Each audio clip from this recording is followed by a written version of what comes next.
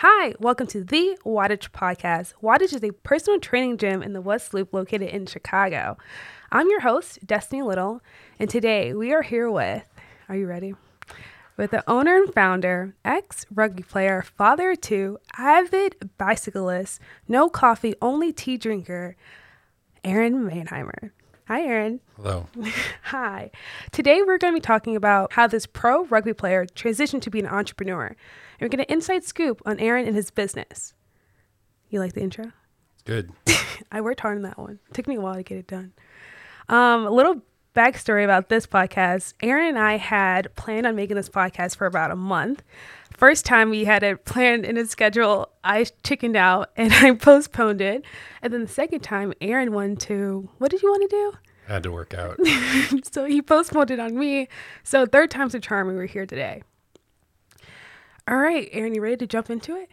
I'm ready. All right, let's get to it. All right, so most people know you have a really impressive rugby background. I want to know, how did you get introduced to rugby? Well, I used to play some pickup soccer in Asheville at the university when I was in high school. Okay. I didn't play on the high school team, but I played some pickup, and one day I knocked somebody out playing soccer and just generally a little too physical for the sport. Yeah. And there was a professor there, a small guy who actually played for the Asheville Rugby Club. He was a scrum half, and he said, you know, when you get to college, you should look up rugby. He's like, I think that would be a good sport for you. Wow. I don't know if he was criticizing my soccer, but he just saw that I needed something that was a little more aggressive. And then when I played football my junior year of high school, but I honestly, because my dad was a philosopher and my mom was a librarian, I didn't have any brothers or anything. And I didn't even know how to play football. They told me what position I was. I was a slot tackle, and I didn't know what either of those things were. I learned a little bit.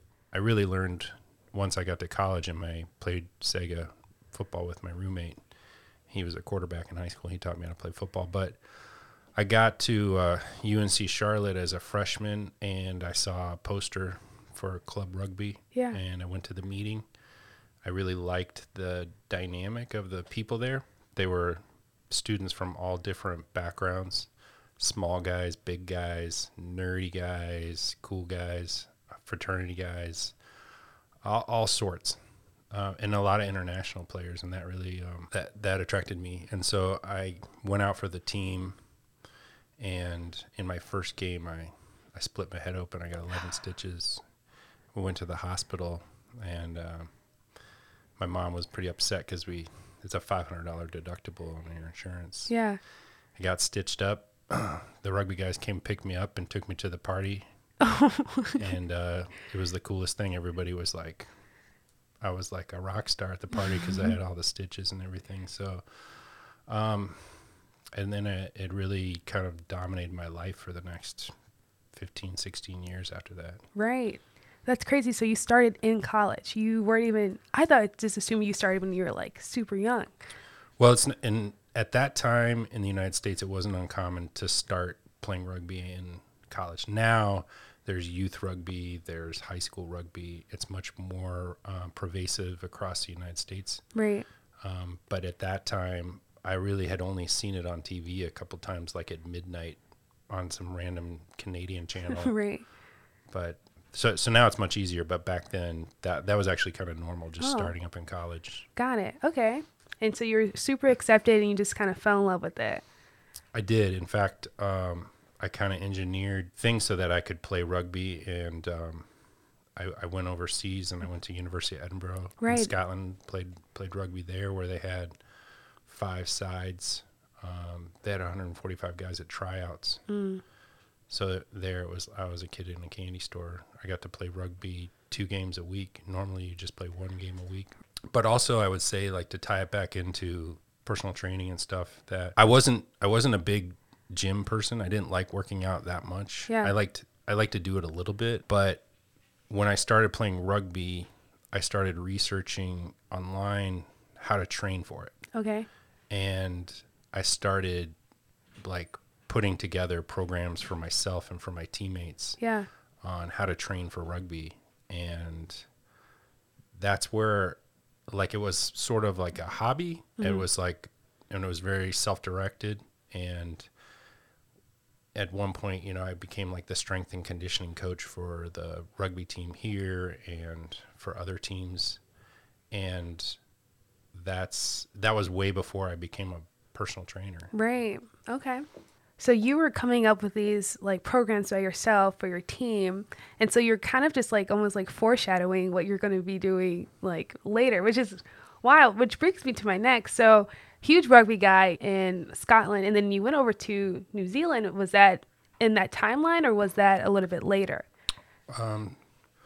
So I got back from Scotland. I graduated from college the next year. Yeah. And then I went down to Charlotte to play rugby. I graduated from UNC Asheville. So I went to Charlotte to play rugby because I knew all the guys down there, and I got a job cutting trees down. So I would cut trees down all day, then I would go work out, and then I'd go to rugby practice. Wow. So I was burning about 8,000 calories a day. And then at the time, the top league in the country was the Super League, and there wasn't a team in the South. And I had met some guys, and I got recruited by a team out of Washington, D.C. Okay. So I drove up to D.C. and I got on somebody's couch for a while. I think I slept from 3 different couches over 3 different months when I first got there. And then I got a job with one of the rugby players' family's business, and then eventually got a job at the Bureau of Labor Statistics randomly. A lot of rugby guys actually worked there once one of us got in there. And so I played there for a while, and then I really wanted to go to the mecca of rugby, which is New Zealand. And my coach was from New Zealand, and I just started emailing teams in Auckland, and a couple of them were like, hey, come down here, we'll set you up with an apartment, Wow. get you a car. And I had for America, I had a decent rugby resume. Like, I was a good player. And then I was also dating someone who played rugby at the same time. And I was home on break with her, and my mom says, why don't you go with Aaron too? And so she ended up coming with me. Wow. And she had an Australian passport, so she was able to just come. And so I played rugby there, and I went there in 2000. So I was in Scotland in 1997. Wow.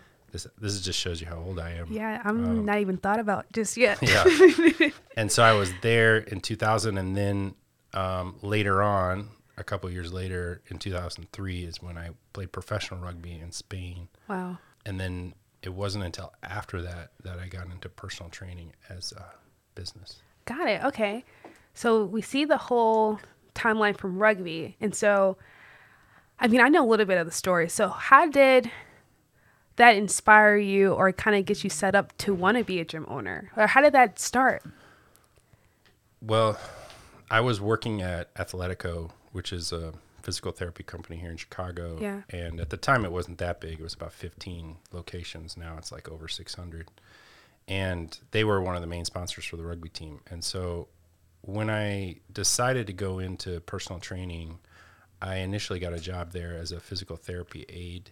And then I would start to train clients or patients once they finished rehab. Okay. It was like a safe transition because there's still a lot of steps from rehab to actually getting back to the sport or whatever you're doing. I trained a lot of dancers.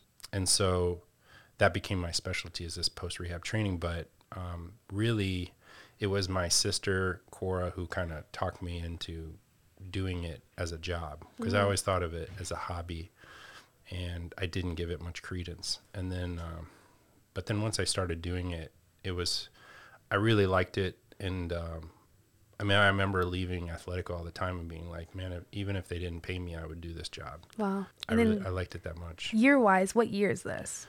2004 was 2004? when I came back and I started doing this, the personal training thing. Okay. And Moving so into that. you were doing that for how long then? So, I was at Athletico for 5 years. Got it. And their specialty is physical therapy. And as an aside, they offer personal training at some of their locations. And I just got a little bit too involved in personal training. to the point where it no longer made sense to continue working there. Right. And it was hard because you think about health insurance and things like that. But once you figure out that you can get some of those things on your own and you have the backing of your clients, then I was able to leave, and I went and I rented space in a gym and just brought all my clients over. And then I was lucky that I had good relationships with people that would refer people to me. So like Dr. Cole, the Bulls doctor out of Rush, because I did so much post-rehab stuff, he would send people to me. And that really helped grow my business. And then after a while, I went to another gym and rented, and I had actually met with a couple friends, and we had talked about opening up my own space. Yeah. And honestly, when you're just renting space, you could leave for a month and you have no expenses. You could just not pay. You don't have to pay if you're not there. Your clients go do something else, and then you come back and you can do stuff. So when you open a space, you have continuing expenses, no matter if you have 2 people or you have 1,000. So Right. I was very hesitant to change that lifestyle. Right. At the time, I didn't have any reoccurring bills. I didn't have anything tying me down. And I always thought I was going to move out of Chicago. So it wasn't until I met my wife that I really was able to like make the commitment to open my own space. Right. In fact, I got married the month after I opened the gym. Wow. So that allowed me to lay roots and open and like take the leap, because it really is a huge leap. Oh, for sure. Opening a space. And I was lucky that my friend Mark Roberts came back he's from Ireland, but he was in LA at the time, and I convinced him to come work for me. Yeah. And it was just us for the first 2 years, which Right. is very naive of me. I feel like had I known what I know now, had I known it back then, I would have done things completely differently. It was a Right. very slow grind at the beginning. I mean, literally only 2 people working here, cleaning everything, doing all the laundry, answering the phones, everything. So Yeah. now I know a little bit more. Right. Which is interesting because I want to take the walk down memory lane. I want to be in Aaron's head 2013. Obviously the investment, the time, the commitment was holding you back.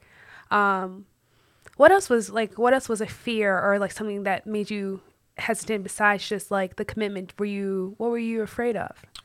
Well, I mean, financially, it's a big investment. Yeah. I don't know that I was afraid that it wouldn't work out. I think I was afraid that, like, if you commit to one thing, then you are denying yourself other opportunities. Yeah. And right around that time, and actually a few years before it, there was some opportunities to go work for some of the Olympic teams, and specifically in rugby. And I had to turn those down because it didn't make sense. If you took those jobs and then you got fired or you stopped working there, I would destroy everything that I had built here in Chicago, all my clientele. And so, you're weighing a lot of things. And I just think in the end, I was like, look, if I can pay rent and I can pay the expenses just from my clientele, then I know I can at least bring on one more person and do something similar and then grow from there. Right. And yeah, then you just leap. Yeah. Wow. Okay. Awesome. So understanding that you were doing personal training or something at least similar, but doing it in your own gym, was the dynamic different? Did it feel different? Did it feel better? How was it when you started to do like your training in your own gym? It was a lot of fun because it was a place where I wanted to be, even when I wasn't training people. I would come here on the weekends for hours and work out and watch movies and ride bikes. And I mean, if you think about this gym, it's also like I don't want to say man cave, but it's a giant cave of, equipment. Yeah. So I really like that part of it. And it was honestly a lot of fun. I mean, and it wasn't I don't remember it being as stressful in the beginning because it was just Mark and myself. Right. I think once I started adding more than a couple more employees or trainers, and staff that there was some added stress just having to deal with whatever was going on in their lives that came up at work. Right. And then, really trying to get people to be on the same page as you, as like buy-in for maintaining the facility and keeping it in really good condition. Yeah. And so it was kind of like the honeymoon phase, right? I didn't have a kid initially. I could work 17-hour days. It's also can be referred to as the surge, where you're working 60 hours. But it's a time where you have to and you can do it. Yeah. And I didn't mind doing it at all. It just got, it's all an evolution, so my position has evolved. I don't mop the floors as much, although I really do like mopping floors. I don't answer the phone. There's things like that it's not that I don't like to do them, but it's just sort of like, now how do I optimize my time? Yeah. And I mean, I still take business classes trying to figure that out, and I still read books trying to figure that out, and always trying to evolve and make adjustments and get better. Yeah. Okay. So let's come back to 2021. Tell me your thoughts on how Wattage is now. Is this kind of where you thought you'd be? Is this where you predicted it to be? Tell me, are you proud? I'm very proud. I wrote an email a few years before I opened Wattage, and it specifically was like, I just want to create an atmosphere where personal trainers can do their job the best way possible, and really optimize them, give them the best tools to do it, continuing with education all the time and creating sort of a really good group atmosphere. There's no dickheads here. Sorry to say that. But it's huge. There hasn't been any drama. People are they're just, everybody's so kind. And every time I talk to one of my clients who's been training with somebody, they're like, oh my God, Kane is just the nicest person, about all the staff. Yeah. And it's just, it's remarkable to be in that environment. And every once in a while, I'll be like riding the Peloton and looking over and just being like, gosh, it's really nice here, and these people are so kind. And so I feel very proud about being in that situation that I created, and really created by the team here. And it just blows my mind.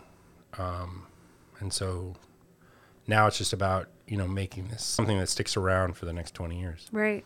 or more. Yeah. I mean, especially being from the employee side, I think I'll sit with the trainers all the time. I'm probably a little bit too much, but they always tell me how happy they are here. I tell my friends all the time, I have a sick job but a sick boss.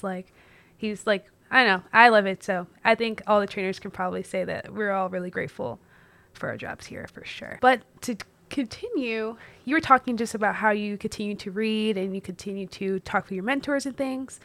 I remember during our interview, you were telling me how much you value learning and always continuing it. And I remember you were telling me that you wanted to learn something for me. We talked about something I learned in business class. Can you talk to us maybe about the importance of continuing to learn and being coachable as a personal trainer and a business owner? Yeah. One of my mentors, he's not my personal mentor, but he's sort of the grandfather of functional strength training. His name's Mike Boyle. And the certification that all trainers have to get that work here is the Certified Functional Strength Coach. Mm-hmm. And that's from Mike Boyle.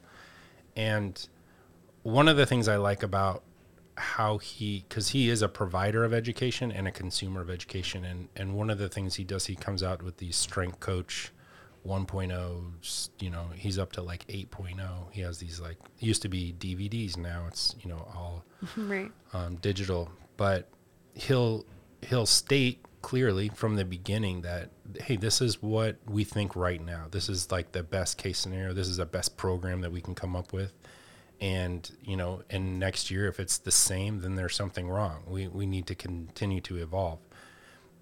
At the same time, he's you have your big rocks, you have your big movements, and you don't take away those, but you can definitely optimize. And he, for example, one of the things he does with his athletes every week is make sure that they do some sprinting.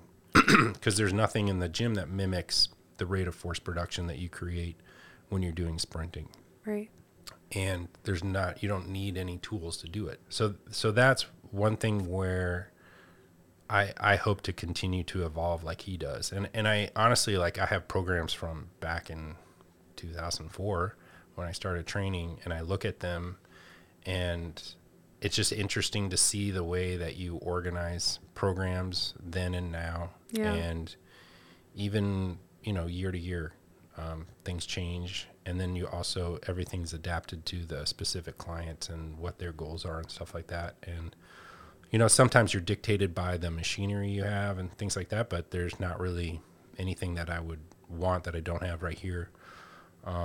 So there's that part of the education. And then, I come from educated family. I actually have the least amount of degrees out of all of them. They all have either a master's or a PhD or both. So that sort of instilled in me. And one of the things that I started doing when I was in high school and I was delivering pizzas was listening to audio books. Back then they were on cassette tapes. And now I have an Audible account, and I probably listen to 15 to 20 books a year. And then I also read a lot less books by hand, but I do a wide range of books. Yeah. Like some are purely entertainment, like a David Sedaris book, or I'll try to listen to one of these like traction books or business books like that. But honestly, like just learning about all these different things helps when you're having conversations with clients. I think it helps your brain when you can get distracted and learn something from a completely different field. Yeah. The other part of our continuing education here, that's just sort of my personal thing. Yeah. I'm obsessed with listening to books. Is we also have physical therapy upstairs from Performance in Motion, and they have such a wide range of information available to us that's very specific, and at a much like higher level for stuff that's very specific. Like if you just want to talk about the hip or the knee or the shoulder and isolated movements, and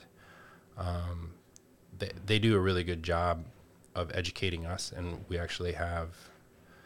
did it more in the past pre-COVID, but we'll have them sit down and do continuing education course with us. And then we also learn from each other, and that's a great way to do it. We'll have presentations for one another. And then we did a Zoom recently with an expert. And we continue to do that and bring people in. And we also, hopefully we'll get back to it soon, we were hosting a lot of certifications here, and that helped because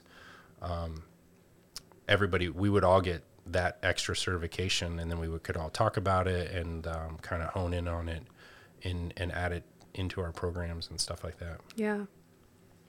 Yeah, it's super important. And I always hear to Autumn. I'm always trying to get information from Autumn. So Autumn and Jacob, they're really good up there for sure. Okay, I wanted to make sure I talked about your avid bicycling because it continues to blow my mind. Small story time. It was one day, it was more toward the summer. Aaron goes, "Hey, I'll be back." I said, "All right, Aaron, I'll see you when I see you." He's like, "I'm going to go bike." I'm like, "All right, cool." He comes back like 2 hours later, what it feels like. And I'm like, "All right, how far is your bike?" Like 30 miles. And I remember looking at him in pure shock. I never heard of anything like that before. He basically biked to my house. And I was like, back to my mom's house in like the suburbs. Aaron, why? That's my only question. When I stopped playing rugby, I needed something else to do.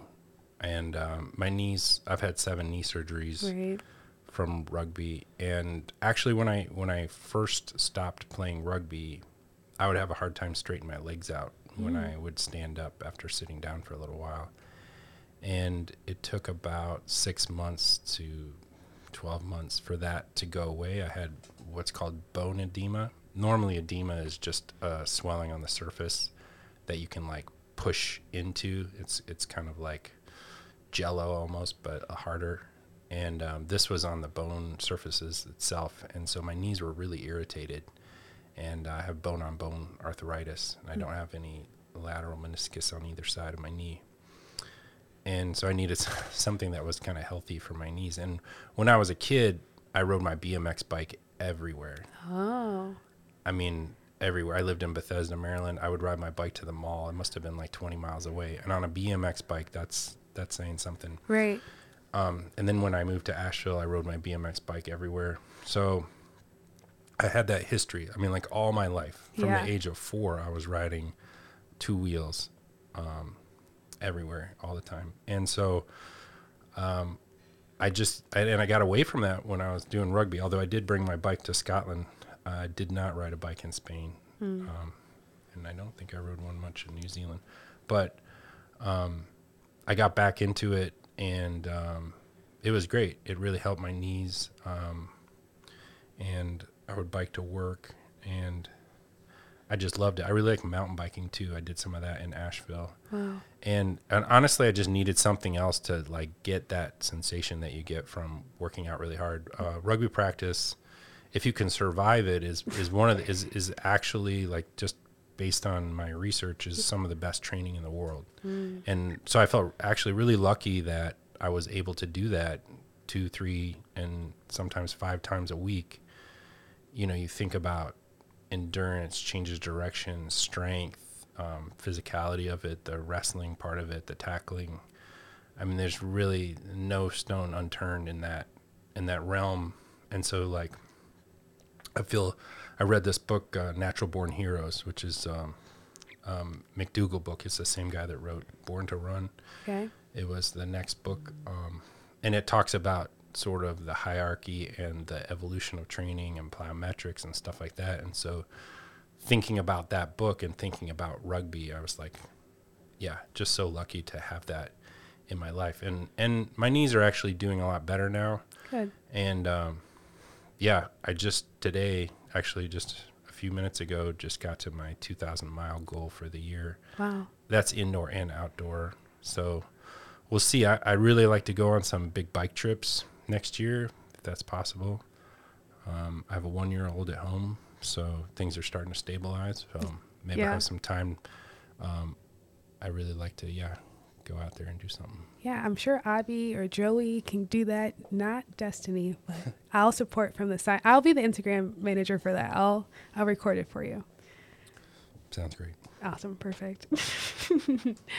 Thanks, Aaron, for your time today. It was awesome talking to you, getting to know your story. Thank you, everyone, for tuning in to episode 3. Aaron, where can the people find you? My Instagram is A Manheimer. Perfect.